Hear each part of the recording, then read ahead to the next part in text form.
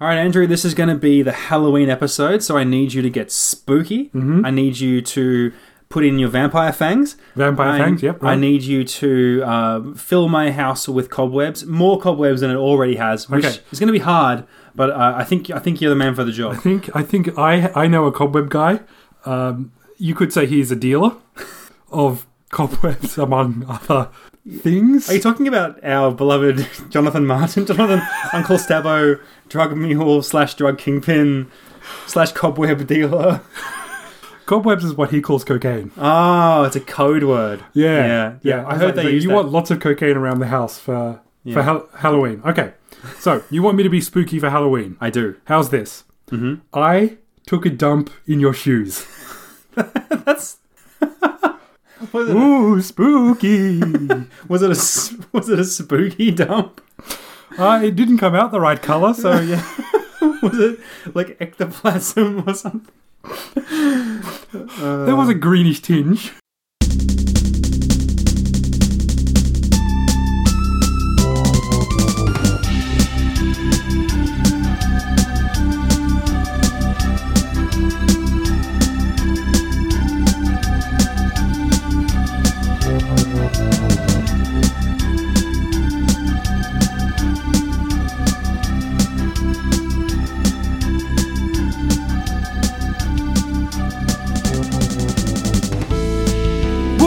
New theme. Hey, we got a new theme, Rob. Hey, hold on. What's a new theme? Hold on a minute. I haven't done the introduction yet. Oh, fine. Just bear with me. Hold on to that thought. Okay, I'll hold on to it. All right. That sounds really. I hope you get away from my shoes. Get away from. I'll just be in your closet for a minute. Oh god.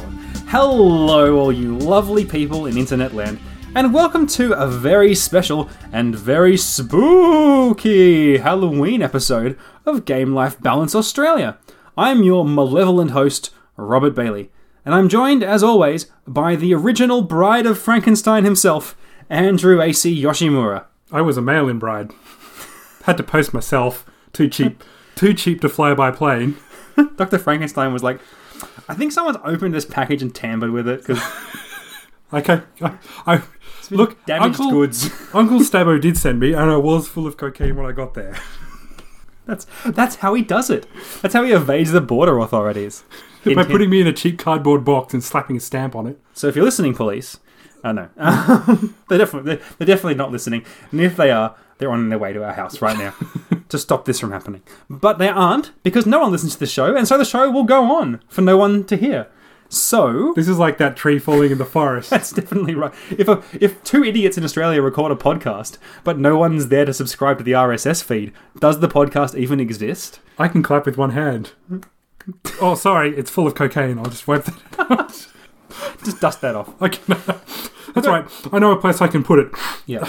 If we were recording a video of this, you would see a giant Scarface-esque pile of cocaine on our desk, amidst which the microphone is nestled lovingly, like a baby bird in its nest. Courtesy of our good friend, Jonathan Uncle Stabbo Martin. Uncle Stabbo. I was on a bit of a roll there, but then it all came to a terrible end. Crashing halt. I say we keep that in. Now, Rob, okay, so Halloween special. Spooky. Yep. You're an idiot. Okay, so... What? You're Australian. I'm Australian. Mm-hmm. We don't really celebrate Halloween here. Look, there's something I'll talk about that a bit later in the show, but some of us, let's say the more Americanized / people with a foreign influence in their life, sometimes will observe Halloween. Mm-hmm. It tends to be something more for the kids out here, I think. Like when you have a young child and they express interest in trick-or-treating, you humour them and you give them a costume and stuff, but then at a point, you go, all right, mate, that's enough of that. I'm not American. So what we're going to do is we're just going to act like nothing's happening, and we'll all just pretend that this isn't Halloween, and we'll all get over it and get on with our lives. That's what my parents did, yeah. I mean, if you pronounced the last letter in the alphabet Z instead of Z in my household, you'd get the belt. I should say, I remember there was a phase in my childhood where my parents did send me out trick-or-treating with the neighbourhood kids. Wow. So we'd go and get candy. Did you actually get lollies? It was a hit and miss affair. Sometimes we'd go to a house and they'd give us like they'd be prepared and they'd give us candy and, chocolates and things like that.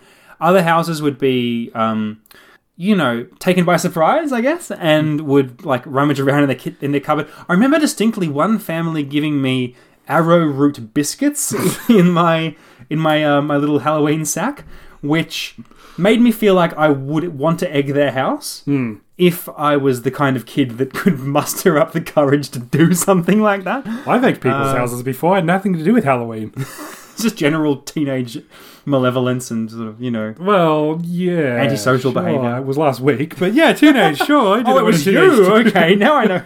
Right. I'm calling the cops. Look, I'll tell them all about your cocaine. Just ixnay on the cocaine name. It was just the first thing that came into my brain. Like, I needed to pick a drug. That's the first thing that came into my brain this morning when I snorted up a line of cocaine, courtesy of Jonathan Uncle Stabbo. At least you said his name right this time. His code name is Jonathan. Jonathan. That's right. They'll never track him down now. Oh, God. I bet Cody's feeling really left out now. Yeah. But and actually, like, Jonathan Martin is actually really pissed off at us. Yeah. Look, if anyone's got a big pile of cocaine in their house, it's probably Cody. I love how we just pick on these American guys. Oh god, this show is like 50% games and life and 50% insulting two people that most of our listeners may not even know who they are. So you know enough now. You know enough. Game/life/ insulting two Americans balance is basically what we're doing. I think what we're trying to do is start a war with them and see what they do when they retaliate. I'm sure in a war between Australia and America, we definitely come out on top. So, oh yeah, it's going to be a lot of guns, isn't we'll just send our emus over there. We'll just parachute our emus in and okay, job done. This sounds like a joke, but you've already told this story, I think, on this podcast. There is the Great Emu War. Yes, we lost, and I think the only sane solution to what is happening in America at the moment is emus. We'll just parachute a bunch in. Vote one emu paratrooper. Maybe like a submarine full of emus, and we just like sort of let silently, kind of like Navy SEALs, they swim towards the beaches of America. Can they swim? We'll find out. When I launch them from the torpedo tubes. Just the image of me stuffing an emu to a torpedo tube, that is one that I will enjoy for many a day after this. If you know what Australian subs are like, I'm talking like the Collins class submarines, which are diesel powered. Yes, they also have screen doors. Stay under the water for a total time of 2 minutes and 30 seconds. That was our record. Hey, everyone had to hold their breath though. 2 minutes and 30 seconds is a good night where I come from. Moving on. But, unlike America, they do actually let women on board and, command subs. Mm-hmm. They're part of the crew there. So why not emus? Yeah, sure. We're equal opportunity. That's right. For too long, emus have been under the thumb of the male patriarchy. And I, for one, am sick of it. So you think that we're not ruled by emus, but if you look closely at our national, our coat of arms, one of them's an emu. Yep. And if you look even closely, it looks like the other one's a kangaroo, but it's not. It's an emu. They're both emus. They're both emus. And in fact, and now this is something. This is an emu conspiracy. It goes all the way to the top. I'm going to blow your mind here. Yeah. But all of the leading government figures in Australia, I'm talking senators, MPs, heads of government departments. I'm talking religious leaders. I'm talking everyone on Channel 9. They're all emus. All emus. They're all emus. Except Aussie Ostrich. Yes. Who was an ostrich? Ironically, he is an ostrich. We used to have this terrible show called Hey Hey It's Saturday. Yes. And that kind of describes how terrible entertainment was for the 70s, 80s and 90s in Australia. So imagine... Okay, I'm going to try and describe this to our American friends. Imagine... Okay. All right. So imagine... Okay, the Tonight Show, right? So imagine the Tonight Show is on at 7:30 instead of 10 or whenever it is in America. And then insert a really bad vaudevillian aspect to it. And also one of the co-hosts is a literal puppet ostrich. And he was the more interesting one. Yes. And the other one was Daryl Summers, who was about 5'0".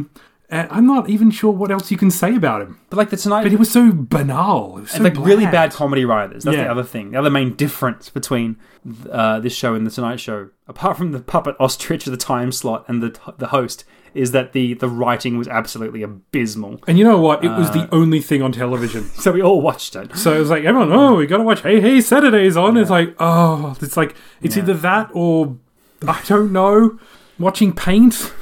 I mean, Paint does stuff after a while if you watch it long enough, I guess.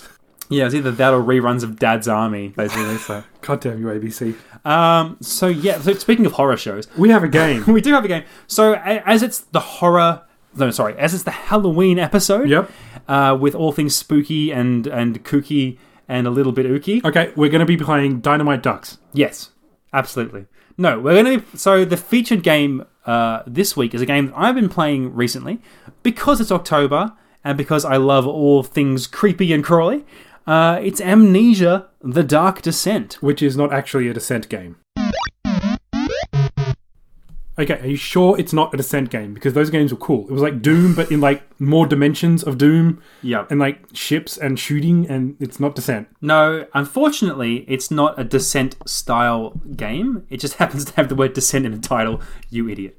But I'll talk about this game very briefly, its history and such. Mm-hmm. So it is a horror game? Yes, and it's one of for us, it's one of the more recent or current games that because it only came out 6 years ago. Oh wow, that's pretty current for us. Yeah, for us, that's like sort of, we suck. We said we'd do more modern games, and then we did Command & Keen. Yeah, this is about as modern as you're going to get from us, so bear with us. But it came out in 2010 for the PC. It's been a PC exclusive for pretty much since then, but it is going to come out on the PS4. All right, so we're actually ahead of the curve here. Yeah, so soon console-only gamers will be able to enjoy a bit of Amnesia: The Dark Descent. So this game was published and developed by Frictional Games, which is a developer I don't know a heck of a lot about. Mm-hmm. And it is one of the most well-received and beloved horror games. So there is an audience for horror games that just loves the horror video game genre. Yeah.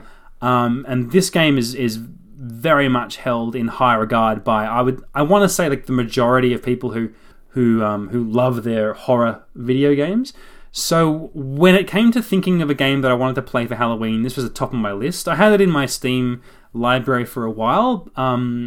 Dipped my toe into it a couple of years ago, but then just kind of left it to gather dust. So I thought, well, it's October. I'm going to be recording a Halloween special for the podcast, so why not play some Amnesia? So yeah. I'll talk a bit about the gameplay. So I've never actually played this game until today. Mm-hmm. It's a first-person game. There is no combat. Yeah. You have basically 2 ways you can die, I suppose, or 3 ways really. Yeah. Number 1, you can lose your health. Yep. Number 2, you can lose your sanity. Yeah. I'd like to say number 3, you're eviscerated by a monster. But that's probably part of the whole health thing, I guess. Pretty much. But it has a lot to do with not being in the dark too long. Yes. So you'll notice that the walls kind of start dripping and warping a little bit if you're in the dark. Yes. And then and that's obviously denotes that you're losing your sanity, which is a very clever sort of gameplay element to have in there. Mm. Now, there's only one monster. Yes. Does the monster have a name? You know what? I've played the game for about 6 hours now. Mm-hmm. It doesn't seem to have a name. It's just this sort of nameless entity that is hunting you because you violated a tomb or something. The plot is you kind of piece the plot together from like journal entries and scraps of paper that you collect. But yeah, there's no name for this thing. It's just the monster or like the enemy or whatever you want to call it. So that's a pretty unique sort of gameplay perspective when you have no combat, one monster. Yeah. So there is a monster. You have a certain amount of inventory items that you can store and use. So because you need to keep the place well lit, you need lamp oil or candles, and there are torches around, but you got to use everything sparingly, but also you don't want to go insane. So I suppose it's risk reward. Yeah. There's a lot of it's a survival horror game, so there's a lot of inventory management. So you have tinderboxes which light candles or torches in the environment, which is useful because when you're in light, your sanity doesn't drain. And you also have a lantern which uses oil. You carry the lantern with you, So the lantern you would think would be the more useful item, but if you use it constantly, you'll run out of oil. So you are forced to occasionally not use the lantern and either light some torches or candles that happen to be in your area, or just try and wing it and run through dark areas and watch your sanity kind of slowly drip away. And, you know, your eyes will adjust to the dark, so it's not permanently dark all the time. And the monster is kind of... I mean, it's shambling. It's not completely slow, but it doesn't make a beeline for you either unless you kind of tip it off. Yeah, it's attracted to light primarily. I've made some loud noises when it's been in the area, and it doesn't seem to come to you when you make loud noises, but it's definitely attracted to the light of your lantern. So when you see the monster, you have to darken your lantern and, you know, basically run away and hide somewhere because you can't fight the monster. There's two real mechanics in this game that are unique to it. One is that this whole darkness mechanic, where if you're in the dark, you lose your mind. Yeah. And if you go insane, you die. And the other thing is that, you know, you have to hide from the monster in the dark. So when you hide from the monster, you're slowly losing your sanity. So you don't want to be hiding for too long. So it's quite stressful when the monster's in the area because you're like, go away, you know, because the longer it hangs around near you, apart from the threat of it killing you, there's this like dread of like, oh, I'm going to lose my mind if I hide here much longer. Yeah. You gain your health you gain your sanity back in a rather interesting way. Instead of getting healing items for your sanity, you get your sanity back from completing puzzles. Okay. Which I think is kind of clever. It makes sense. Like you're applying your mind to something practical. So there's a bit of puzzle solving in this. Yeah, there's a few puzzles. It's not a puzzle game. The puzzles are very simple for the most part. Like, there's a machine that's got cogs missing. I guess I have to go collect the cogs and put them into the machine before I can use it. To back up a little bit, the setting of the game, as you can imagine from talk of candles and torches and darkness, it's all set indoors in a castle in Eastern Europe. Mm-hmm. So a very generic kind of gothic horror setting. Yeah, kind of Dracula sort of. Yeah. And I don't want to go into the plot too much because that's one of the main sort of things about the game that is interesting and fun to sort of discover for yourself. But it's kind of a very traditional horror setting. It reminds me of...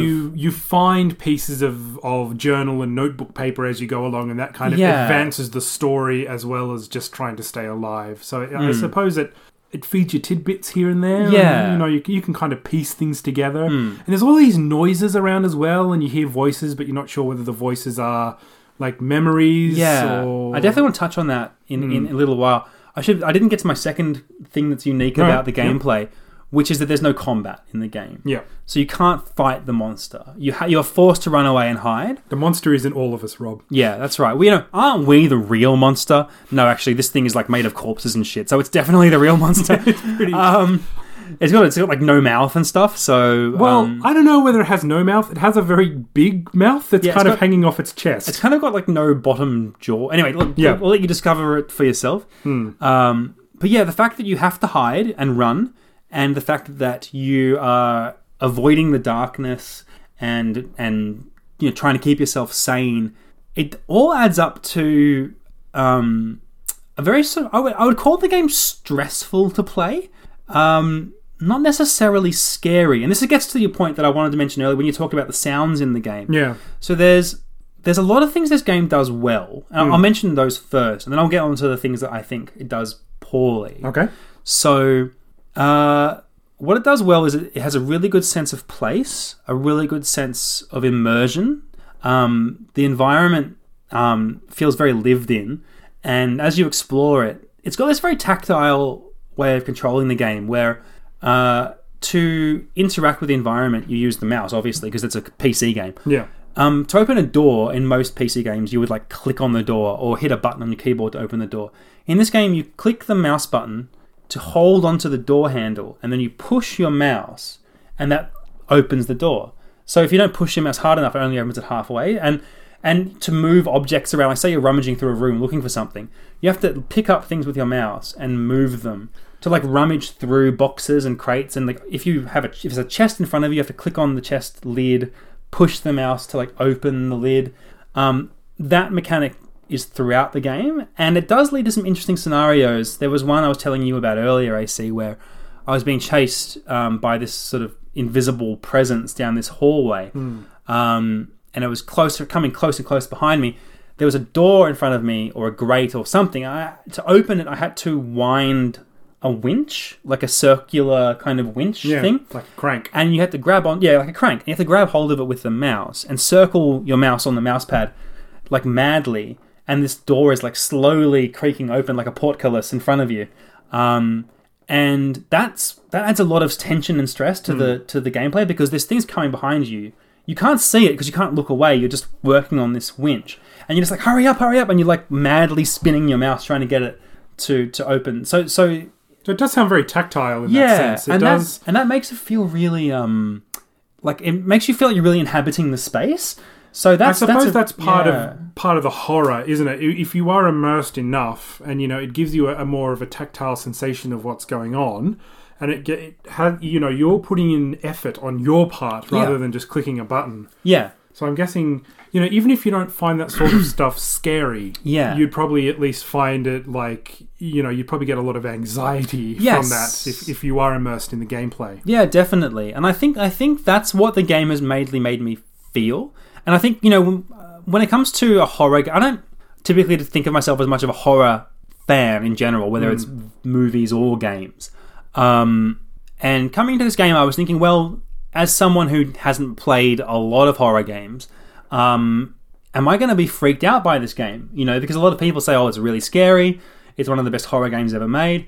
So I was coming in kind of expecting to be very terrified. Yeah. What I found was that aside from a few jump scares, some very effective jump scares, I should say, what the feeling this game gives me is more a gnawing sense of dread and anxiety and stress, rather than being horrified or afraid. They could be classified as kinds of elements of the horror genre, certainly, because when you watch a horror movie, you feel stressed for the person in that situation. Just, don't go back in that room. Oh no, what are you doing? Oh, yeah. Why are you a virgin and surviving and that other person totally is not? Yep. Why did you teens go out into the woods and have sex and drink? You're going to get murdered. But yeah, this game hasn't really evoked what I would call like real fear in me.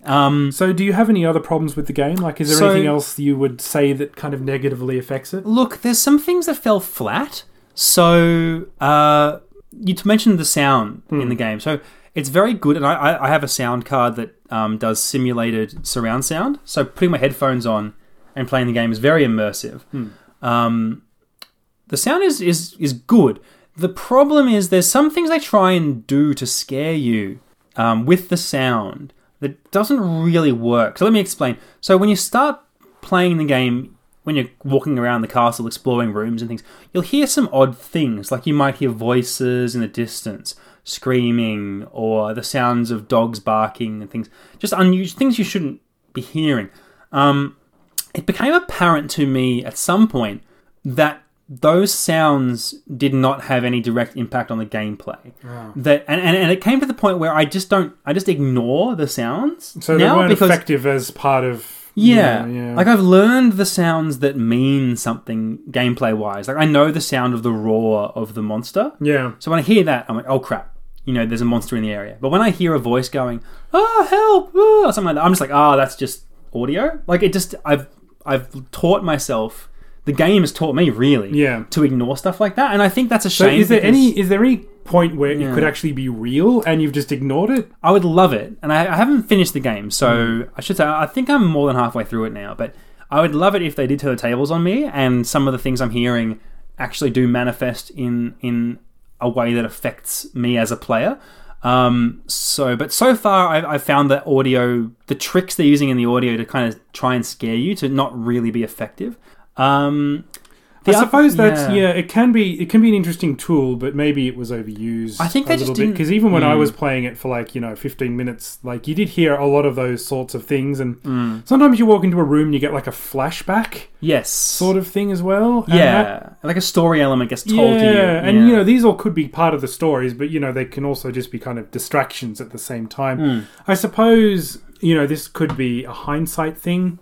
More games like this of this nature have come out. Yeah. But I suppose, would you recommend this game? Is this a game that you would recommend to our listeners? Yeah, look, I tell you what, it is good. I am enjoying it. Yeah. I'm not a horror fan, but I'm enjoying it just as an experience. And I think that is the strength of the game, is that it does put you in this very well-crafted environment. It does make you feel like you're there. And it does evoke a lot of primal kind of emotions and reactions. So it is effective in that sense. And it is, it's a very well-regarded game, apparently very influential in the horror genre. But apart from all of that, it's very cheap. I think you can get it on Steam for a pittance right now. And it is October. It is the season. So if you're in the mood for some spooky, creepy fun and you haven't played Amnesia before, I'm going to give it a recommendation because... If you're a horror fan, give it a go. Yeah, despite its flaws, there's something that it does that is really well done. So yeah, nice. Thumbs up. Excellent. Now, for a bit of change of pace, we actually have some news.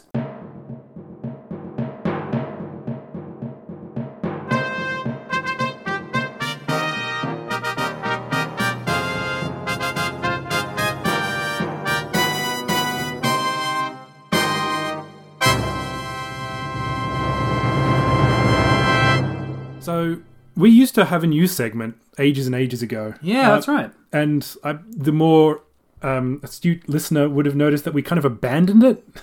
Yeah, we decided that we aren't the people you come to for your video game news. And if you are, then you have more problems than we do. Yeah, just because, we record...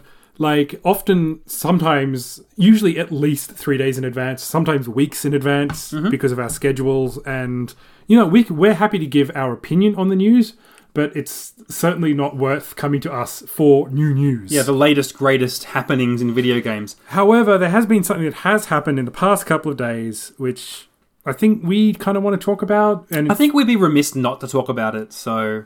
We're kind of Nintendo fans, I think it's fair to say. And the Nintendo NX was revealed to be the Nintendo Snitch. Sorry, the Nintendo Switch. Yeah, it happened we're recording this, happened today or yesterday. It happened at 1 o'clock this morning. Yeah, so technically today. Yeah. When you hear this a couple of days ago. But it's interesting the way that it was just a 3-minute 30 or 3-minute 37, basically like a song. It was like millennials playing. Yes. It was kind of a slightly obnoxious promotional ad thing they released. So, you learnt a lot about it in that short space. There are things you didn't learn. You learnt that it is portable and console, which, they were the rumors for a long time. Yeah. You mentioned, it's mentioned that the controllers clip off the side. Yes. And you can have a more direct kind of controller, like a more traditional one, but you can also be on the side of this tablet, which you can take with you and then clip into your dock with your television. Yeah. And play it on either, handheld or console version. Yeah, so you can just literally pick up your console, stick these little handles on it, and off you go out into the world with your, your portable game system. So they didn't mention power or specs or anything like that. I don't really care about that so much because, you already know that it plays the sorts of games that Nintendo would make. So yeah, but it is interesting that they did make a big deal in some of their tweets about, all our third parties are coming along. Look at all the third parties that are coming with us. Yeah, they said that last time, though. Yeah, I mean, it's interesting to see Skyrim Enhanced Edition, or Skyrim Special Edition, or whatever they're calling it, was heavily featured in that ad. It was. They really wanted to make this point, I think, that, this doesn't just play your Nintendo games, it also plays... I love them Nintendo games. It also plays games that, people who aren't Super Nintendo fans like. So... I think they were trying to make a point here. I think having a portable Skyrim, like Skyrim Advanced or Skyrim Special Edition or Skyrim SP, whatever they want to call it. Yeah. I think that has merit as well, like saying, hey guys, this is going to be cool. You kind of want to get on the bottom floor in this one. They didn't mention price, which of course I can't blame them for that because it's going to be different in every region. It's probably I would estimate that it would probably cost about $300 American. Yeah. And probably $1,000 Australian. Yes. It costs an arm and a leg, literally. Oh, I really hate pricing in Australia. It's so stupid. Yep. There is a lot of things about that ad. I've watched it twice. Mm-hmm. I like the idea of portability. I like the idea that you can unclip the controllers, except you've pointed out that the D-pads are incredibly tiny. Yeah, but it's cool because you can. The ad showed that you can clip off the controllers. Have give two one players. to your mate. Yeah. And you have one. Yeah. And so it basically comes with two controllers. Yeah. In a way. I reckon I'm going to be the first person to choke on one of these things and get a warning label put on them. Yes, the tiny D-pad does look like something that would be a choking hazard. It is literally, I mean, if you haven't seen the ad, check it out, because it's about the size of like a pinky finger thumbnail. This tiny little D-pad. It'll be interesting to see what it looks like in real life. They did have a release date for it, which is March 2017, which is soon. I just should mention, I just called it a pinky finger thumbnail. I just want you to dwell on that. Think about that for a minute. I moved on from that purposefully pretty quickly because I did not want to dwell on your little pinky finger. The thing is, if you didn't, I would have heard that when I was editing this episode. You don't edit these episodes. You don't listen to this. I do edit them, damn it. You, tops and tails. Oh, Andrew said something horribly sacrilegious again. I'll leave that in.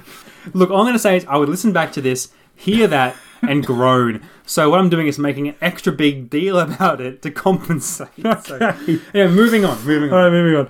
Okay, so it is interesting because I like the idea. I think the idea has a lot of merit. If it's going to be like a really portable, powerful kind of tablet, I'd imagine that you'd hope that it can do internet.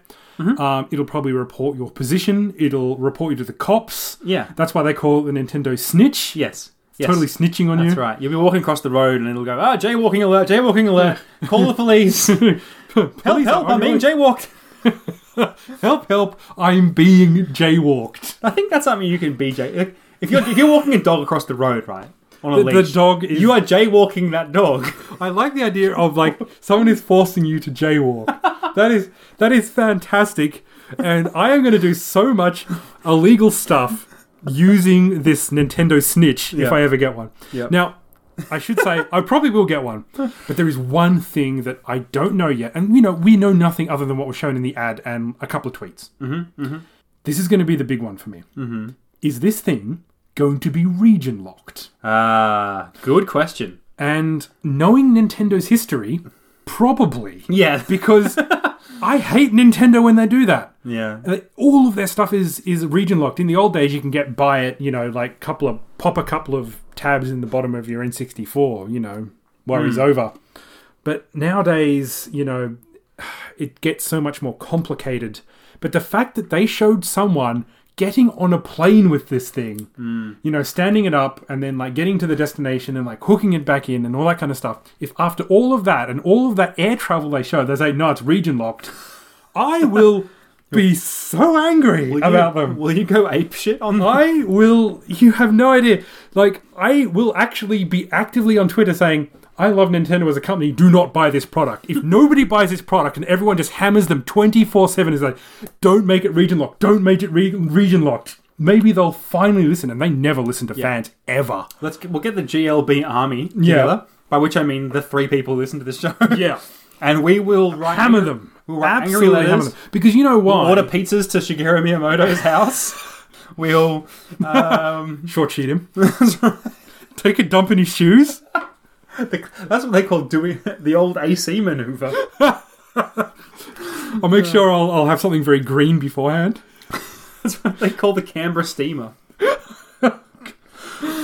We very rarely mention that particular bodily function. I very rarely mention it myself, but it was just funny today. Anyway, that. I just wanted to point out that I really hope it's not region locked. I think that because if it's meant to be portable and meant to be accessed everywhere by everyone, if you region lock it, you are making a big mistake. It'd be kind of like the Sony Vita charging hundreds of dollars for your horrible little memory cards, because that is what really failed the Vita. And Sony never even figured that out. They never put prices down. They never said, we'll give one free in every box. No, it's just no, we never figured it out. If you want the Vita, you'll pay for it. Oh wait, You do want the Vita, don't you? Wait, where are you going? Wait, no. This is coming from someone who has 2 Vitas. Yeah. Anyway, do you have any final thoughts on the Snitch news? So your like sort of point of interest is this region lock? Yeah. My point of interest was, as someone who hasn't owned a Nintendo console for a long time, is this going to be something that appeals to me? And right now, I don't know. I watched that ad and I thought, I don't know whether I want one or not. Well, to be fair, it's like one ad, and we have no other information. Yeah. So you really can't make an informed decision at this point. Yeah, it's hard to know. I mean, look, I will say I have been, even through the Wii U era, which is, I think we can all agree, not Nintendo's high watermark. No. I have looked with some jealousy on the Nintendo exclusives that you have access to. So there have been times where I've thought to myself, maybe I should go to Wii U so I can play that Mario Karts at home, you know. But then Mario 3D World. But then I think, well, do I want it bad enough to shell out hundreds of dollars? And the answer was always no, not really, because I can always just go over to your place and just mooch off you. Yeah, no problems there. So I'm not sure. I think the power thing has been something I've been thinking about a lot because. Well, you don't need power because you got a PC, you know? Well, I've just been thinking more as like someone who's sympathetic to Nintendo and wants them to do well and wants them to stay competitive. What's let them down a lot, I think, recently, and not to get on my soapbox too much, is what's let them down, I think, is that the Wii was a big success through the combination of a really cool gimmick and a lot of strong first-party titles. Yeah. And I think they made the mistake of thinking that all we need is a gimmick and strong first-party titles and we'll be fine. I think the Wii U has shown that that's not really true. That they need more than just good first-party games and a funky gimmick. So I'm hoping that what they will do is make the Switch. I almost said Snitch, and I almost said NX.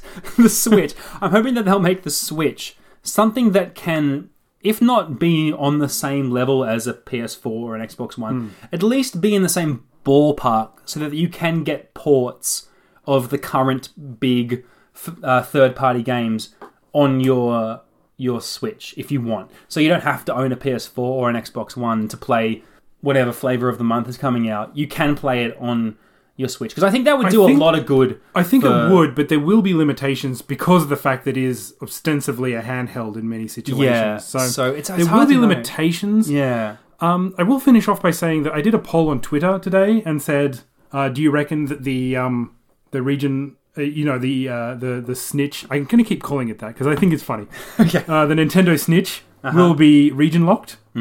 And it was a dead tie, 50-50. Wow, okay. I got 12 votes or 24 votes or something like that. It wasn't a huge sample rate, but it was like dead 50-50. And I just kind of went, it's just a... Time will tell, AC. Yeah, time will tell. Yeah, but look, we're excited. More news, I'm sure, will be coming out soon. So, but, we'll mention it offhandedly, I guess. But this is like the big thing that people have been waiting for a while. Yeah. So, it'll be interesting to see where it goes from here. Cool. All right, well, with that out of the way, let's move to our beloved Game Life Balance segment. Beloved, you damn snitch. Okay, AC, it's the Halloween special. So what exciting, spooky, creepy times have you got planned for Halloween this year? You know, I've already talked about this with you on air and off air. I do not celebrate Halloween. It's not that I don't want to celebrate Halloween. It's just that we're in Australia and I don't care. You're doing something, though. You've got that damn look in your eyes where you're going, I've got... Are you gonna change into a costume? Are you Evel Knievel? No, look, okay. So, I love Halloween. Yes. But I do not observe Halloween to the extent of dressing up as something silly. I'm not going to be sexy Indiana Jones or whatever the hell people dress up as on Halloween when they're 30 years old. But what I will be doing with my family is... this is a tradition that we've had for a couple of years now. Yep. We get a bunch of junk food. Yep. And we watch fun, not particularly scary, Halloween-themed or horror-y movies all night long. So some of the picks from years past was just like very tame stuff like Hocus Pocus Ah. or Gremlins is a good one. Although you could argue Gremlins is more of a Christmas film. Gremlins is a Christmas movie. More It than sort of anything like else. bridges both in the sense that it's kind of horror-ish. Yeah. It's certainly horror comedy. Yeah, More or comedy though. Yeah. Beetlejuice was another one we watched. So this is the kind of stuff we do. Like, I'm not actually really into horror movies, but I do like a bit of like harmless, creepy, spooky fun. You know? Okay. So, that's- what's on the schedule this year? So this year, we're thinking Addams Family, the original Addams Family movie from 1991, a classic. And I think we had another one planned, which escapes me right now. I'll come back to you on that. It sounds like the perfect opportunity to do some really bad Mystery Science Theater 3000 style I movies. was actually thinking, it's funny you mentioned that, because just today I was thinking I might want to institute a tradition maybe next year where I gather my nerdy friends together and we watch Mystery Science Theater movies like maybe like the night before Halloween, so that I can preserve the tradition I have with my family. But we also get the chance to watch some classic MST3K episodes that have like a horror. It doesn't need to be Halloween for that, dude. We yeah. should totally just watch some more Mystery 3K. Yeah, we definitely should, and I should definitely make my wife watch MST3K. Mitchell, make her watch Mitchell. Oh god, I made her watch Santa Claus versus the Martians, and I think that kind of soured her on the whole idea. So yeah, I mean, I have seen that movie without without Joel and the robots. There, Joel and the bots, because I have actually seen that because that was on SBS. Like the oh god, imagine watching that without them making fun of it. God, I mean, like when they showed the movie, it was on Cult Movies, which used to be on Saturday nights. Yeah, this delightful guy, like this delightful movie buff called Des Mangan. Yeah. Used to introduce these movies, and he used to have a whole host of facts, and he would actually just introduce one and go, "This is terrible, it's horrible, but it's so funny, you've got to see it." And that was basically his introduction to this movie. And yeah, you know, it doesn't, you can't take it seriously because No. I don't think even the people who were making it took it seriously. No, it's a very bad movie on a shoestring budget. But yeah, I think the reason Halloween is so special to me and my family in particular is because our wedding anniversary is on All Saints Day. It's on the 1st of November. Okay. So Halloween is the night before our wedding anniversary. And also, my daughter's birthday is on the 2nd of November. So you have Halloween, my wedding anniversary, and my daughter's birthday Then Guy 3 Fawkes days in Day. a row. So yes, where I burn an effigy of myself. I burn one of those every day. Yeah, I know you do. It's really upsetting. In your front yard. Yeah, While I'm wearing a white hood. and nothing else. But yeah, the fact that those three things all happen at once makes this a very special time of year for me. So, like, celebrating Halloween is just part of the fun for us. And I will never forget the night before I got married. We had a heck of a day setting up the wedding. My wife was like running around like crazy. She was basically ordering me around, getting all these things set up at the wedding venue. By the end of the day, I was exhausted. She stayed overnight at the venue. Yeah. It was this lovely, you were there, this lovely country home. And she stayed overnight with her bridesmaids there. Instead. And I came home to our apartment exhausted, bought a 6-pack of beer, and stayed up watching, like I think I watched a couple of like horror movies on Halloween right before my wedding day. So to me, that I have this deep fondness for Halloween, but only in the sense of watching schlocky, sort of scary movies and eating bad food and drinking alcohol. So I don't dress up. We're thinking of maybe getting my daughter like something cute Halloween like outfit, like maybe like a onesie with like a spooky castle or something on it, you know? Okay. Something like that. Yeah. So that's the extent to which I celebrate Halloween. So there you go, everyone. If you're in America and you're a Halloween nerd, Halloween nerd. That's totally a thing now. This is probably as much Halloween as you'd ever get from an Aussie, is me. I think so. Like, yeah. I actually celebrated Halloween a hell of a lot more when I was living in Japan because it's more of an adult thing over there. That there's no trick-or-treating because it wouldn't work because of all the apartment buildings anyway, which you can't get into without access codes and keys and stuff like that. But like adults know of it, and cosplay is kind of a thing in Japan, obviously. Mm-hmm. So and when I was over there, I knew a lot of Americans, so we would often have Halloween parties, and and we used to host them at my apartment when I was in Japan as well. So I've been a Jedi. I've been Superman. Oh, cool. So I've got a couple of costumes stashed away somewhere, which I can pull out if I really need to go to a costume party or something like that. But after I got back to Australia, it was kind of like a non-event. Yeah. Not, really, it wasn't.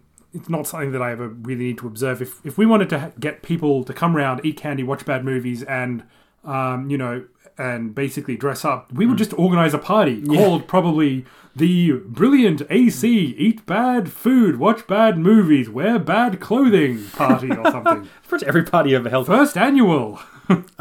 Yeah, I think, there's something to be said about the foreign influence, because my wife's from the UK, where Halloween is much more of a big deal than it is here. Yeah. It's kind of like, so if you imagine America as kind of like the extreme end of like, they love Halloween. Yeah. Australia, like the other end, like we don't really care about Halloween. The UK is kind of in the middle, right? It's a thing, but it's not. It's not as big a deal as it is. But so she loves Halloween. Yeah. Meg loves it and always thought it was a shame that Australians don't celebrate it, because it was something she was very fond of when she was a kid.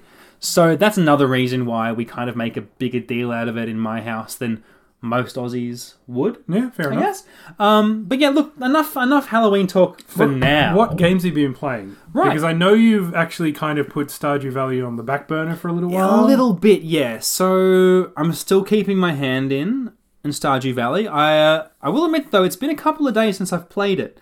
My current strategy with that game is to play a day or two every time I log on, and then just leave it, Because I do want to progress, and I do want to get married and just see that, and I want to complete the community center, which for those who have played the game, you'll know what I'm talking about. It's kind of this like set of goals and like achievements. And once you've achieved all these different things in the game, it opens up this community center for the town to enjoy. So I think the community center plus the wedding, that'll be where I decide to sort of like, say, all right, I'm done with this, because the game can go on forever. It doesn't ever end. So you have to sort of make your own goals, really. So I have been putting my gaming time into other things. I picked up playing... I finally started to pick up playing Total War Rome 2 again, because I never finished my Rome campaign in that game. Were you playing as Rome in that? Yes, I was playing as Rome. The first... I think it makes sense when you play that game. The first faction you should play as is Rome. So makes sense. I finally... completed my Rome campaign in that game. So I did the military victory, which basically there's a few different. Is there any other kind? There are, but is there any other kind worthwhile? Well, look, I will say so. They're all kind of similar in the sense you need to control certain regions of the game, and there's a couple of other things you need to accomplish before it gives you the little cutscene and the splash screen that says, hey, hurrah, you've won, victory, etc. I went for the military victory because I really wanted to recreate the borders of the Roman Empire at its height. And I did that. So the last thing I needed to do when I picked up the game again after leaving it for a few months was conquer Britain, which is actually really cool because I expected it to be a cakewalk. I had 3 full legions on the coast of France, including one led by Gaius Julius Caesar. And I heard of that guy. We went across the channel, landed, and I thought, well, I'm going to duff these guys over because I have this huge empire at this point. Like all of the Mediterranean is mine. And the British tribes were very small, but actually I had one really close battle that I considered to be kind of like the climax of my game. And after that, it was pretty much a mopping up exercise, and I closed down. But it was a really close battle because it was a siege. They had, I think the numbers were something like 3,000 or 4,000 troops, which is a lot for this game. I had 7,000 troops on my side, and that's 2 full Roman legions in this battle. And it was down to the wire. So the game gives you, the settings I've chose, it gives you an hour to complete a battle. And if you're the attacker, you have to win in those 60 minutes. If you haven't won in those 60 minutes, you lose. So wow. I suppose that's good because it adds a sense of, because they are defending, and if you can't win within a certain amount of time, they have successfully defended, I suppose. If they still hold the town square, by the end of those 60 minutes, they've won. I spent way too long setting up my artillery and positioning it perfectly because I had this reinforcing army coming in from the side of the map. and it took a good 10-15 minutes for them to even march up to where my other army was. And then I set up the artillery very carefully to kind of like, destroy their walls, like, with catapults and ballistas and stuff. And that took 20 minutes. And then I thought, well, I'll easily win this because I'm the Romans and these guys are just some barbarians, They had way more troops than I realized.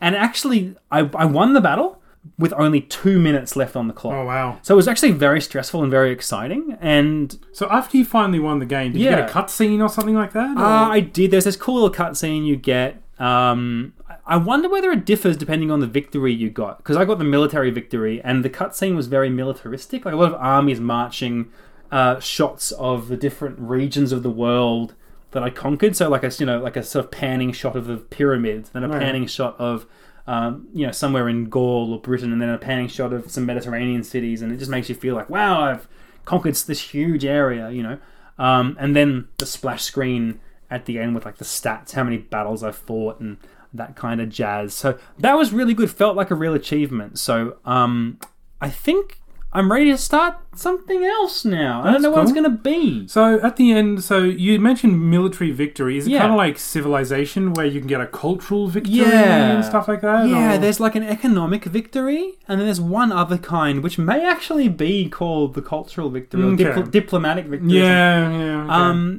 They're more to do with like trade agreements and like the number of vassals and things you have and these sorts of things. The military victory was very much like control all these different regions, and they're very far-flung. Yeah. So it's like control Britain and control Egypt and control Armenia. And like, so it really forces you to expand. And if you get that victory, you have, by the very nature of the goals it sets, recreated the Roman Empire at its height. So it's kind of cool. It keeps you on target sort of from a historical perspective. So not to nerd out too much, but I love ancient history. So that game is like right up my alley. So now you've done that. Are you going to play something else now? Or are you I'm going to start a new campaign in that game as, I think, Parthia, because that's my number 2 favourite faction from the original Rome Total War. Mm-hmm. I'm very excited to play as Parthia because they're very different. They're like nomads that use like horse, like they're all cavalry based with horse archers, and they're very Eastern, so they're very different to playing as Rome. But I think that'll be something as a bit of a side project. I'm really looking to find something to invest most of my time and attention in. Probably will be The Witcher. But I'm kind of afraid to get too much deep into that game because it is something that one of my friends has described as an endless game. I mean, you can get. I think you can get forever distracted in that, and it's not necessarily a bad thing. You certainly get your money's worth, but apparently even sticking to the main quest can be quite difficult at times. Yeah, because it's always tempting to go off and do side stuff and level up, so you're at the appropriate thing, and then yeah. So I'm not sure where I've been tempted to play a platformer recently. I don't know why, but I've been thinking, what's fun platformers? 2D? Yeah, I'm thinking 3D? Like something a bit pixel-arty or a bit throwbacky maybe. So I was looking at Volgar the Viking on Steam a bit, going, that looks like something that might be up my alley. So I don't know. Tune in next week. I might have something new for you. So that's been my gaming. Cool. How about you, AC? You been up to much? Yeah, I've got a bit of stuff going on at the moment, I think it's fair to say. One of the things I did complete recently, which I don't think I've mentioned, and you can correct me if I have mentioned it before, but I 100%ed Doki Doki Panic. Ah, cool. So I did mention that I was playing that game. Now, I'm sure that you all know Doki Doki Panic is the original Super Mario Bros. 2 for the West. Mm-hmm. It was a Famicom Disk System game where you can save. Now, the reason I say I 100%ed it is because to finish that game properly, you have to get all 4 characters to the end of the game. Yes, you mentioned this last and if you get a game over, you can start from the beginning of that, wherever your last save was. But at the beginning of that world with only 3 lives or 2 lives or whatever it is. Basically, you die more than twice, you're dead. Wow. But, the slot machine system... really helps giving you more lives. And after you've done the level several times, you really get a feel for it. Yeah. And this was basically when I was sick. Just before I had to go back to Japan on for emergency reasons, I was quite sick with a throat infection. And I couldn't talk much. And I also could not risk giving the virus, I think it was a virus rather than an infection, to my wife or my breastfeeding wife or my daughter, who is was only shy of 3 months old at the time. So I was I wasn't allowed to go into work, wasn't really allowed to interact with the rest of my family Oh dear. without a face mask. And I was feeling pretty damn shitty, to be honest. So I was basically confined to my room, playing Doki Doki Panic or whatever other games I have. I think I just wanted to complete Doki Doki Panic because I got it in from Japan. And I always wanted to kind of get more of a feel for that game because I don't think I'd ever completed it in the original NES or Super NES. And even though you could save, it just never held my interest long enough. Right. And I actually have like a CRT television in my room that has Batman on it. So it's like a Batman-shaped sort of CRT television. It's got like the Batman symbol down the bottom, and it's kind of like a curved shape. Right. And I've got like a twin Famicom system hooked up to it. So if I am consigned to my room, I can sort of play whatever Famicom or Famicom Disk System game I can. And my choice this time was Doki Doki Panic. It saved my sanity somewhat. And it's very rare that I would 100% a game like that and get the proper ending. But I did it. I got it. I saw the final cutscene. I have no idea how to erase the save. Okay. So everything's just complete on disc at the moment, and there must be a way. Yeah. But I just kind of tossed it aside and just went, well, that was a thing that I did 100%ed. That's a feather in my cap, I suppose. Sure, no, that's an achievement, The other thing is I have been just pottering around in the garage. Now, a couple of... I think it was actually the last time I was in Japan. No, the time before last now. I was in Akihabara, which is like the main geek capital in Tokyo. The day before I went back. And I was just going there just once more, just to have a bit of a look around, a bit of a poke. And when I was in Super Potato, the famous retro gaming store, I saw a Virtual Boy. And this Virtual Boy was no stand, no foam eyepiece that goes over the top to kind of hide the light around it. It was just the headset and the controller with no battery pack at the back. Right. But it was 1,000 yen, $10, and I went, yeah, I'll take that. It's always good to have a spare controller for stuff like that. And I got it home and I fiddled around with it. I opened it up and learnt how a Virtual Boy worked. I couldn't repair it and just kind of went, oh well, no harm, no foul. It was cheap and I have a spare controller, and I have some parts if I need some parts. And then I kind of put it away in a box. I think I used it in a video for the 20th anniversary of the Virtual Boy, which was last year, I do believe. I did a video for that. Right, yes. Early part of the year. Yes. Where I just talked about how it worked and then showed off some of the games for it. Not a very popular video, but then again, I never really told many people about it. It was just something I did put up and people went, oh, that's interesting. That's it. I have no idea if more people have watched it since. Sure. It's very hard to capture Virtual Boy footage. Then a couple of nights ago, I was pottering around on YouTube, as you do. Yes. And I saw all of these weird videos about, how to cook your Virtual Boy. And at first I went, this sounds like a jolly gaff. I would not mind putting my Virtual Boy in there and cooking it, using some sort of... What are you talking about, sticking it in an oven, pan frying, saute, or... Pretty much. Actually, an oven. Literally an oven. But it's a little more complicated than that. I keep saying... I'd heard about it before. Someone on a podcast mentioned it, and I was rooting... Why? Back up. Okay. Why would you want to cook your Virtual Boy? Okay. You haven't explained that part. I'm getting to that bit. It's delicious. It's all that it's good for. Is that the nutritional value is nothing, but it's still better than playing the games. And okay, so the reason you want to cook your Virtual Boy, Sorry. The reason you want to pan fry your Virtual Boy in garlic butter. Okay, I should back up a bit here.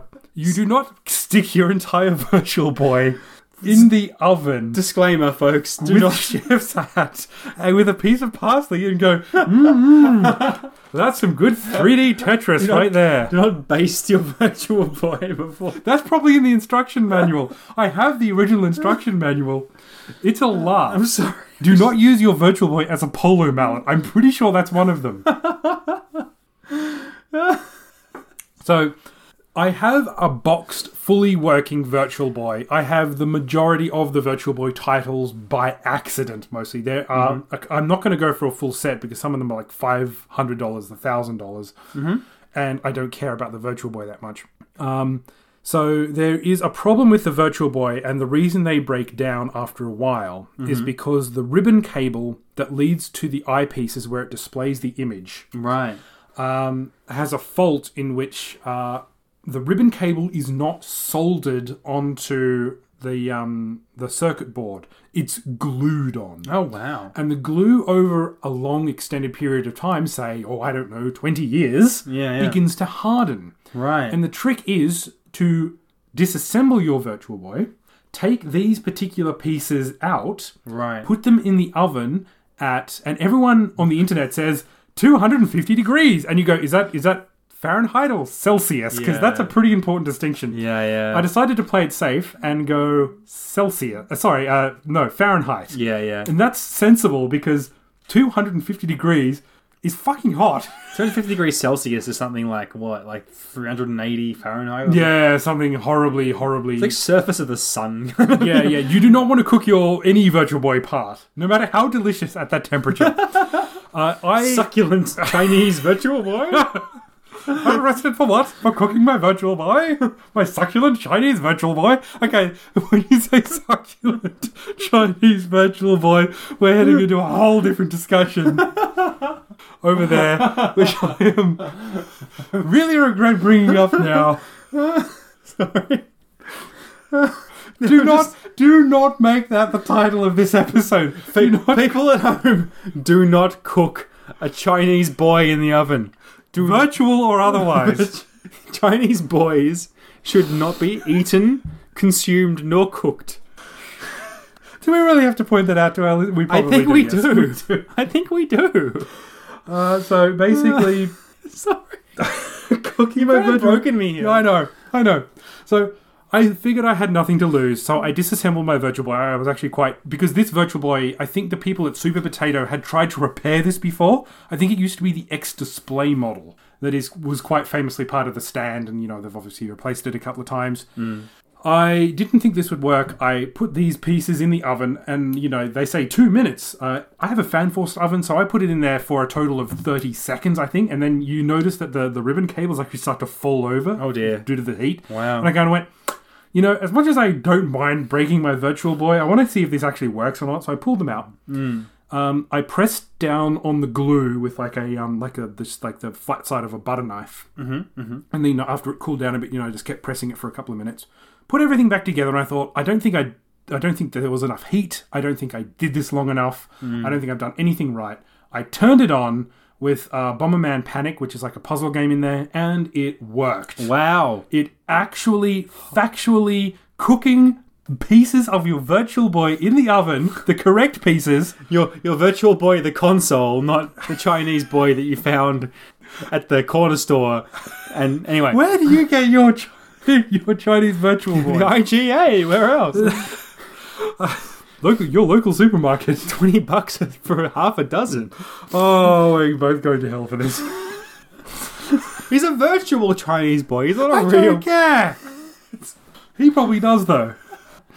Yeah. Not a real. I would never cook a real Chinese boy. The fact that you cook a virtual one is quite disturbing. And so basically, at the end of this, I now have another Virtual Boy. I kind of don't know what to do with it. Whenever you say Virtual Boy now, I just think of like a hologram of an actual boy. Succulent Chinese Virtual Boy? Like, Obi-Wan Kenobi in not Obi-Wan Kenobi. Like Princess Leia in like the opening sequence of like Star Wars where she's like the little hologram. Like, I just imagine this like hologram boy. Putting him into an oven? My new father! Oh boy! Please don't cook me! I certainly hope I don't watch this. If you've got a Chinese boy whose first sentence is literally, please don't cook me, you may have built up a bit of a reputation. Oh boy, my new father. I'm Chinese. That's Chinese Mickey Mouse. Like my flawless Chinese boy impersonation. That's like the least racist way, or the most racist way you could have done it. If I did an actual honest attempt at a Chinese boy impersonation, it would definitely be racist. And then not only would I be talking about cooking a boy, I'd also be talking... So, you know how my wife said before this show, don't say anything really, really... offensive. Offensive were her exact words. Yeah, I think we trampled on that. Yeah, we did. Yeah. So, basically, cooking your virtual boy, A-okay thing to do. Stop. Should I call it a VB? I don't know. When I was doing this and when it worked, like, I don't have a stand for this. I don't have a battery pack, but I suppose I could fashion a stand and fashion power to this thing so it would work, and fashion kind of like a foam set of goggles around it so you can look at it. These are possibilities that I could do with my second Virtual Boy. All right. I probably won't do those things because I don't know why I needed a second Virtual Boy. I needed one for parts before. Yeah. Now I know how to fix them. And you don't really want to play the Virtual Boy for any more than 15 minutes. In fact, there are warnings when you start a game that says do not play this for more than 15 minutes. It will automatically pause. Yeah. And possibly self-destruct. So after the end of this, I was actually thinking of doing a video. I told you about this before. I don't think I can do this video because I don't have enough time. But I was basically thinking of like comparing the Virtual Boy and the Nintendo 64 and seeing which one was superior. When I was like jotting all this down on a piece of paper as a laugh, I went, geez, I think the Virtual Boy might actually be superior. When you look at the percentage of games that are good versus the percentage of games that are bad, the Virtual Boy kind of wins, you know. You got the 3D of Super Mario 64, which really doesn't work that well. It's a terrible game. Versus, Wario Land, Virtual Boy Wario Land. This is a much better game, really. And like the Virtual Boy kept coming out on top, and I was going, well, I could release this onto the internet as basically as a giant troll, yes, and get myself beaten up. Yeah, get a lot of hate mail and stuff. I really, really would. It's kind of turning around in my head as the way I could work that into a comedy. But the only other thing that I've been doing at the moment is planning to go back to Japan. Yeah, because I'm going back for about 5 weeks. The end of the year. From the middle of December to about the 21st of January. Yeah. I've started making a plan. I'm calling it Japlanning. And that's about as far as I've got with my plan. I've got a very clever name, Japlanning. That's all you need, really. Yeah. The first 2 weeks, until just after New Year's anyway, is going to be spent in Guma, near my wife's hometown. Sure. I can't enter my wife's actual house for very long because they have cats and I'm deathly allergic to them. He is actually deathly allergic. Yeah, like I actually almost died once. Yeah. From staying there. So we basically have to rent me an apartment. So now I've got this thing where my wife is probably going to be spending time over at her childhood home, and she'll come and see me every day and stuff like that. But there will be large swaths of time where I'll be by myself in an apartment in like a regional place in Japan. It's not exactly the epicenter of what's hip hop happening in Japan. No, exactly. Yeah. It is rural, and I don't mind being there. But I've started looking at what kind of things I'm going to transfer onto my tablet so I can watch them, and I'm like thinking entire, not just seasons of television shows, but like entire series. Right. So like I'm all of a sudden I'm looking at SG1 going, ooh, 10 seasons of SG1, 2 weeks alone, not bad. So I'm just kind of planning that, and then I'm going to be spending after New Year's with my my best man Andrew Elchan Lynch, and I actually called him Andrew Elchan Yoshimura on the last show. I think you did, yeah, by accident, and neither of us picked it up, and I don't think anyone else in the audience picked it up aside from me. And then I like totally said, "Hi, I totally called you Andrew Elchan Yoshimura," and he went, "Yeah, there's worse things to be known as, I suppose." And I said, "Yeah, like Campbell, my maiden." Oh, I just made myself sad. So I'll be spending a couple of weeks after New Year's with him, and cool. We might actually be doing a kind of a special Game Life Balance Australia episode with him, maybe? Yeah. It was going to be a guide, and now we're thinking it might be something a little bit more. And now I've said it on the show, El-Chan, so you have to do this now. This is locked in now. This is locked in, yeah. We've hired you for an episode. We do a lot of things to our fans. We disappoint them. We insult them. We upset them. We belittle them. Yep. But we do not go back on a promise we make to our fans. Forced labour is what this is, effectively. Yeah. So, yes, you are now the official third Beatle. He does a great impression of Apu from that episode. Back then, I was known as the fifth Beatle. Beatle. Sure you were, Apu.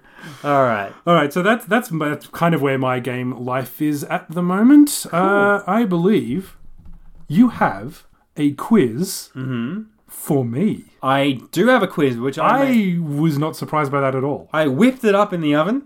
Please tell me it's a Virtual Boy quiz. It's because I reckon I could ace that one. It is a quiz about cooking Chinese boys.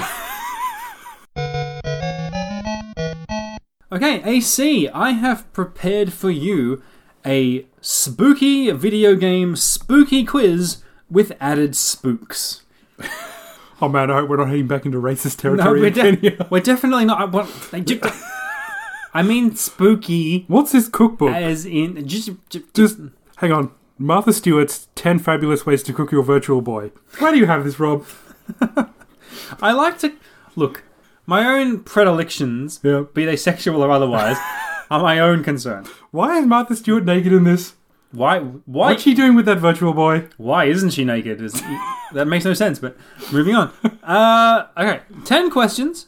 These are all just generally questions about spooky, creepy, scary, or just generally a little bit macabre. Okay. Video games, because it is the season. Is it true or false? Is it? It's all sorts. It's a mixed grab bag of spooky holiday fun. Okay. Question, like your shoes. Yes. How did you know? Question... I took a dump in them, that's why. Yeah. Question number 1. God damn it. Question number 1. Alright, you ready? Yeah, I'm ready. In the Master System Classic Ghost House... You thought I was going to say Dynamite Ducks there, didn't you? In the Master System Classic Ghost House... Yeah. What action from the player will trigger a trap that shoots an arrow? What do you do in that game that makes an arrow fly at you? Turn it on? Is that your answer? No, that's not my answer. I don't think I'll get this. I do actually own that game. Yeah. I think I've only played it once. Okay. For the good reason that it's not a good game. No. I think it was a card game as well in the Master System. Yes, you're right, yes. And, that tells you how small that game is. Yes. It could fit on a credit card size card from 1986. I will say you kill a bat. No, it's when you walk past a fireplace. Okay. Every time you walk past a fireplace, an arrow flies at you. Pro tips for those Ghost House players at home.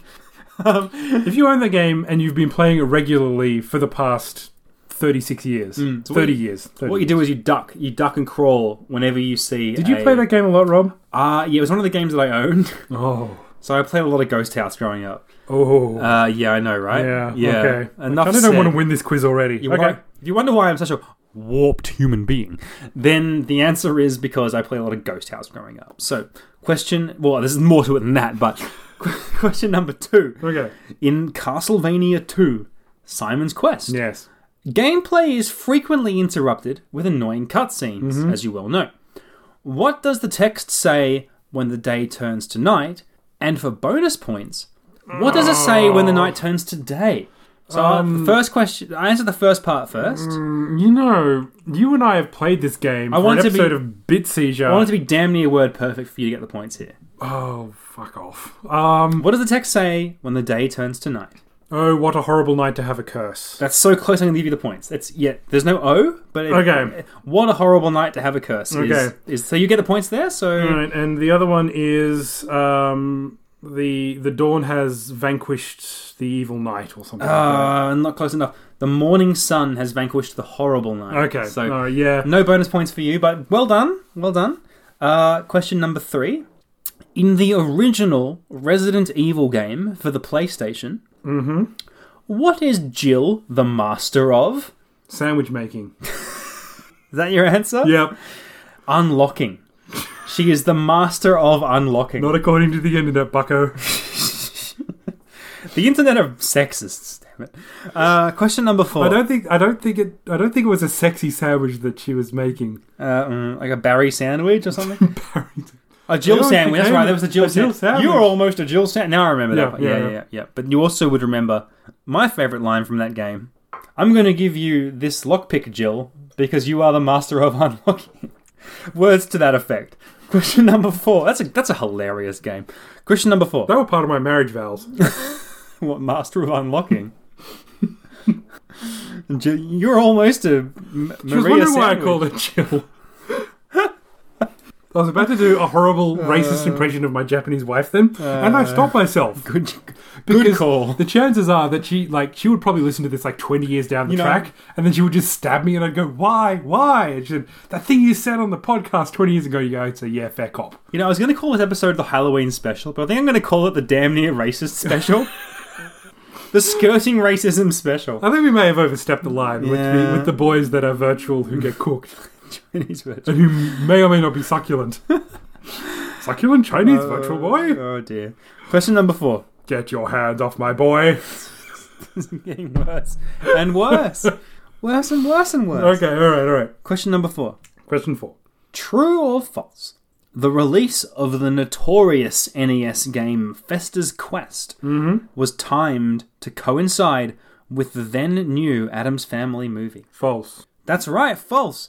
The Addams Family movie was released 2 years later in 1991. For some reason, someone was thinking, you know what the world needs? An Addams Family video game, apropos of nothing. Yeah, because you know why? You and I have played extensively the Addams Family video game from 1991. Yeah. That is the actual, movie tie-in The game. Ocean, yeah. And it's not... You know what? It's a hard game. Yeah. But also...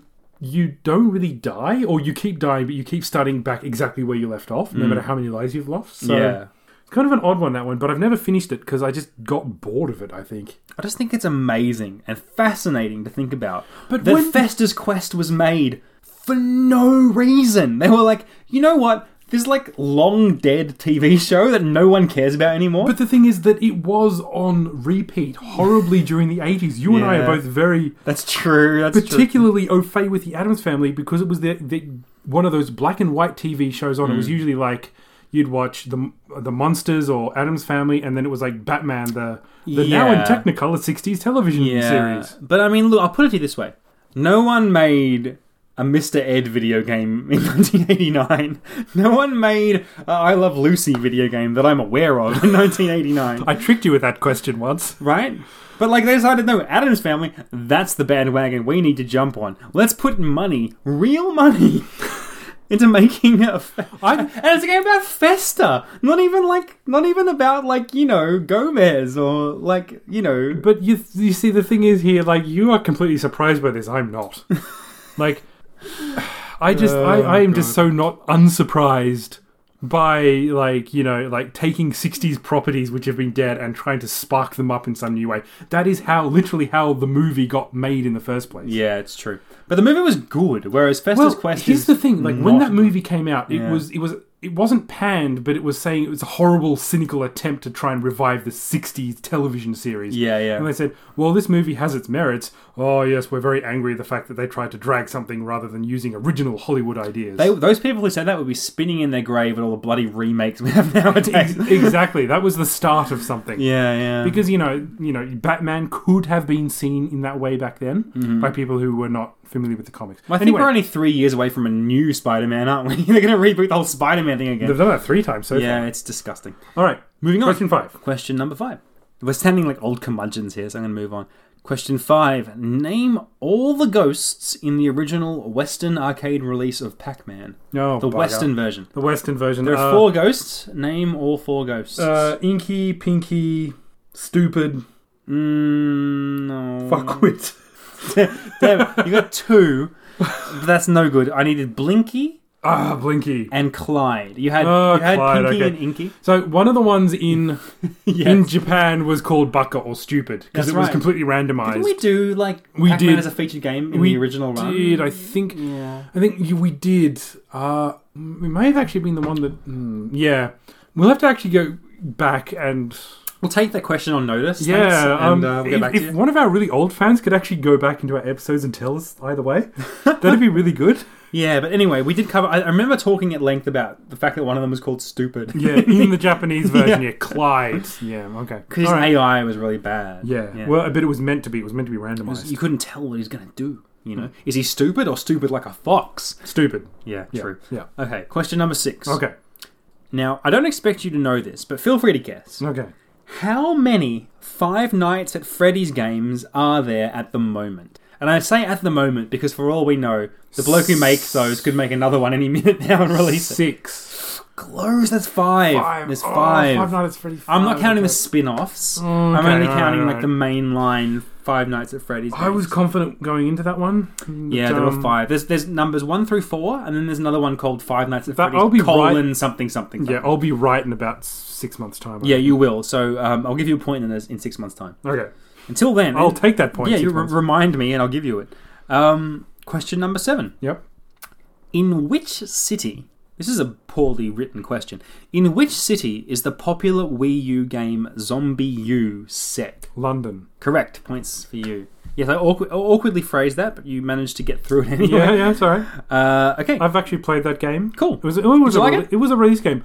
You know what? I don't own it. And it's like one of those $10 games which keep saying, I remember playing it, was alright, but never really picked it up. A lot of people consider it to be one of like the better games on the Wii U. So it was, it really showed off what you could do in the early one. I like the idea of like when you die, you can go back and collect the stuff off your old corpse, effectively, as a new character. That's kind of a cool idea. But other than that, like it didn't.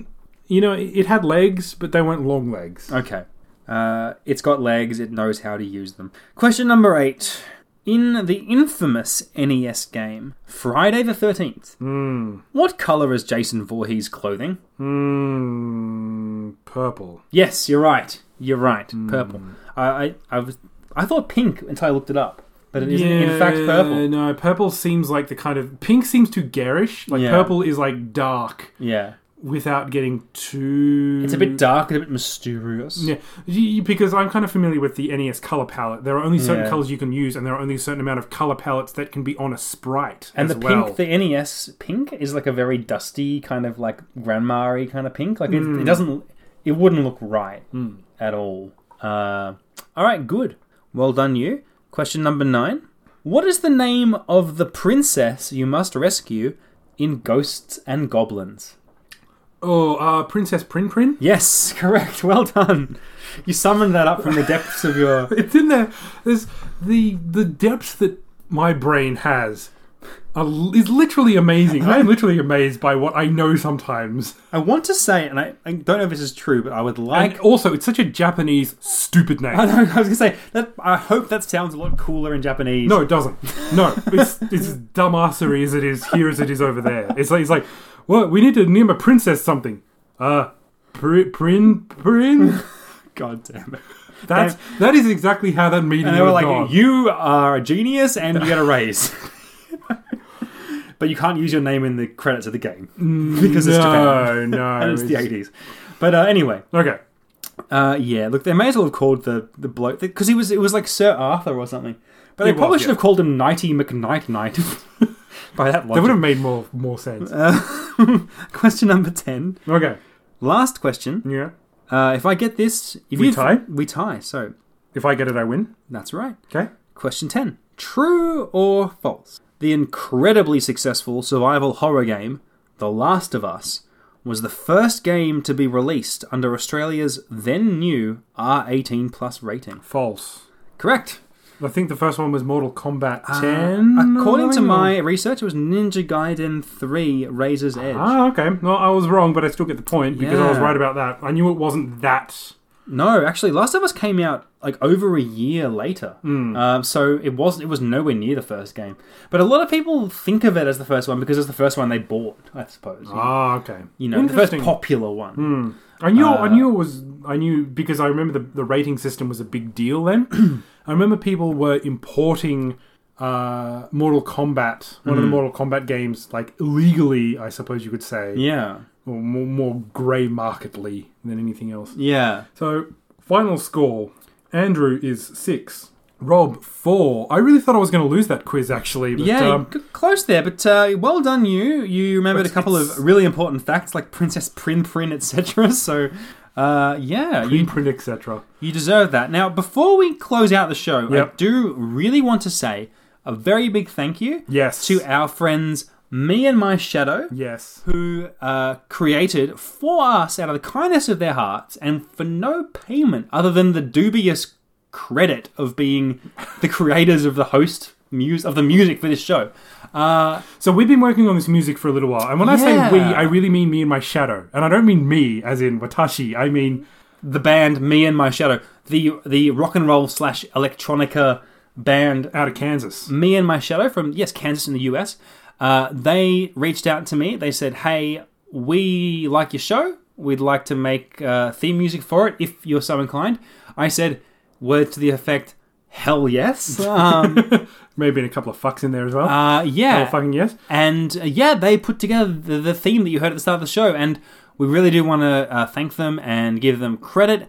They're awesome. I've listened to a bunch of their music on SoundCloud. Me and My too, Show. Actually. And check it out because they have a lot of range from, the sort of chiptunesy stuff you heard at the start of the show through to kind of what I'd call kind of like a dark kind of like rock.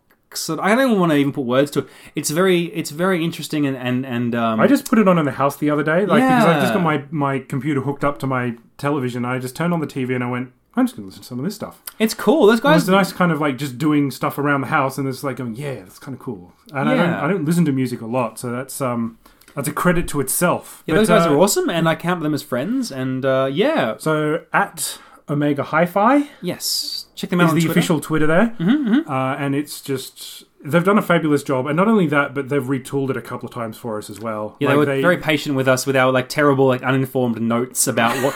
Well, I really think you should do something different here. We probably really insulted them, but they were very, very good about all of that. I really like the end product. This has been in the works for a little while. The theme we used to have before was, I think... Anamanaguchi? Anamanaguchi. We were legally able to use that if we referenced them. Yes. But it wasn't unique to who we are. No. And I think this tune is really, really unique to both Rob and I. Yeah. It's made just for us. And so we will use that moving forward with our thanks and appreciation. And what we're going to do at the end of this episode, after we've read the copy, is that we're actually going to play the track in its entirety, because unfortunately we can't play a 2.5 minute song at the start of every episode. No, but for your listening pleasure, you will hear the whole thing at the end of this episode, as AC said. And if you like it, hey, why don't you go check out the rest of the stuff? Either check them out on Twitter, SoundCloud, wherever you want to go. The great guys and great musicians too. So, with that, would you like me to I'll read the copy. All right, go for it. I'll read the copy. Not in the Queen voice, please, because that went... You ruined it! That went very bad. I got a lot of feedback on Twitter about that. Was it good feedback? Do we get any kind of good feedback ever? The best feedback we've ever gotten was to the effects of a succulent Chinese meal. Yeah, true. Okay. All right. Oh, man, you totally ruined me there. I know how you think. That's the thing. Yes, okay. We hope... I can't do it. Okay. We hope you've enjoyed listening to Game Life Balance Australia, the Australian edition of the Game Life Balance podcast. You can visit us on the web at gamelifebalanceaustralia.com, where you'll find links to our podcast feeds, video content, blog posts, and links to our sister show in the US, who we horribly insulted at the beginning of this episode. We actually really like them, and just for the record, neither of them do drugs or sell drugs. Well, they don't sell... Well, I mean... No. They don't do drugs or sell them ever. Ever. You see, Uncle Stabbo's a pharmacist. And Cody... Cody is Cody. Cody, it's on the record what Cody's... Yeah, what Cody got does going on in his leisure time is actually... With that being said, as far as I know, I don't affiliate with anyone that has ever taken any drugs ever. I have to fire you from this podcast, you realise? You can follow this drug fiend on Twitter. Hey! Rob is at Reported. I hate drugs and everyone who does them. I am at ProdTally, and our official Twitter feed is at GLB Australia. And I've got to say, someone came over to my house to buy a dressing table which wouldn't fit in our new house, which we bought last year. It's just kind of been hanging out in the spare room. This person came over and was buying, in the midst of buying this dressing table off me. Yeah. Said, "Oh, you wrote an article you write for like the Fairfax website, Sydney Morning Herald." And I just went, "What?" Wow. And I did, yeah. This guy recognized my name from an article he read 3 years ago about like the history of Nintendo, or like one of the articles I used to write for the Fairfax website, one of the more popular newspaper sites in Australia. Yeah, so there you go. You are, that's why henceforth from this point, I'll refer to you as the famous Andrew A.C. Yoshimura of internet fame. And the only reason I was remembered at all is because of my weird name. So I go, yeah. I said, "Why? How did you know?" He goes, "Oh, I just remember reading it. My son, like his son, read an article." He goes, "Yes, I remember my son reading an article about it and telling me about it, and then I just thought that your name was weird." And I went, "Yep, that's pretty much me." But it means that someone else out there has read it, and it was randomly like, I don't know. It was interesting to know that there have been people out there who have read my work. You have touched the lives of many people, much like I touched the buttocks of the Chinese boy that I shoved into my oven and cooked not half an hour ago. This is going some very weird places. And with that, we hope you enjoyed listening to the Game Life Balance Australia podcast, blah, blah, blah, blah, blah. And join us next time for more shenanigans. Until then, here is me and my shadow.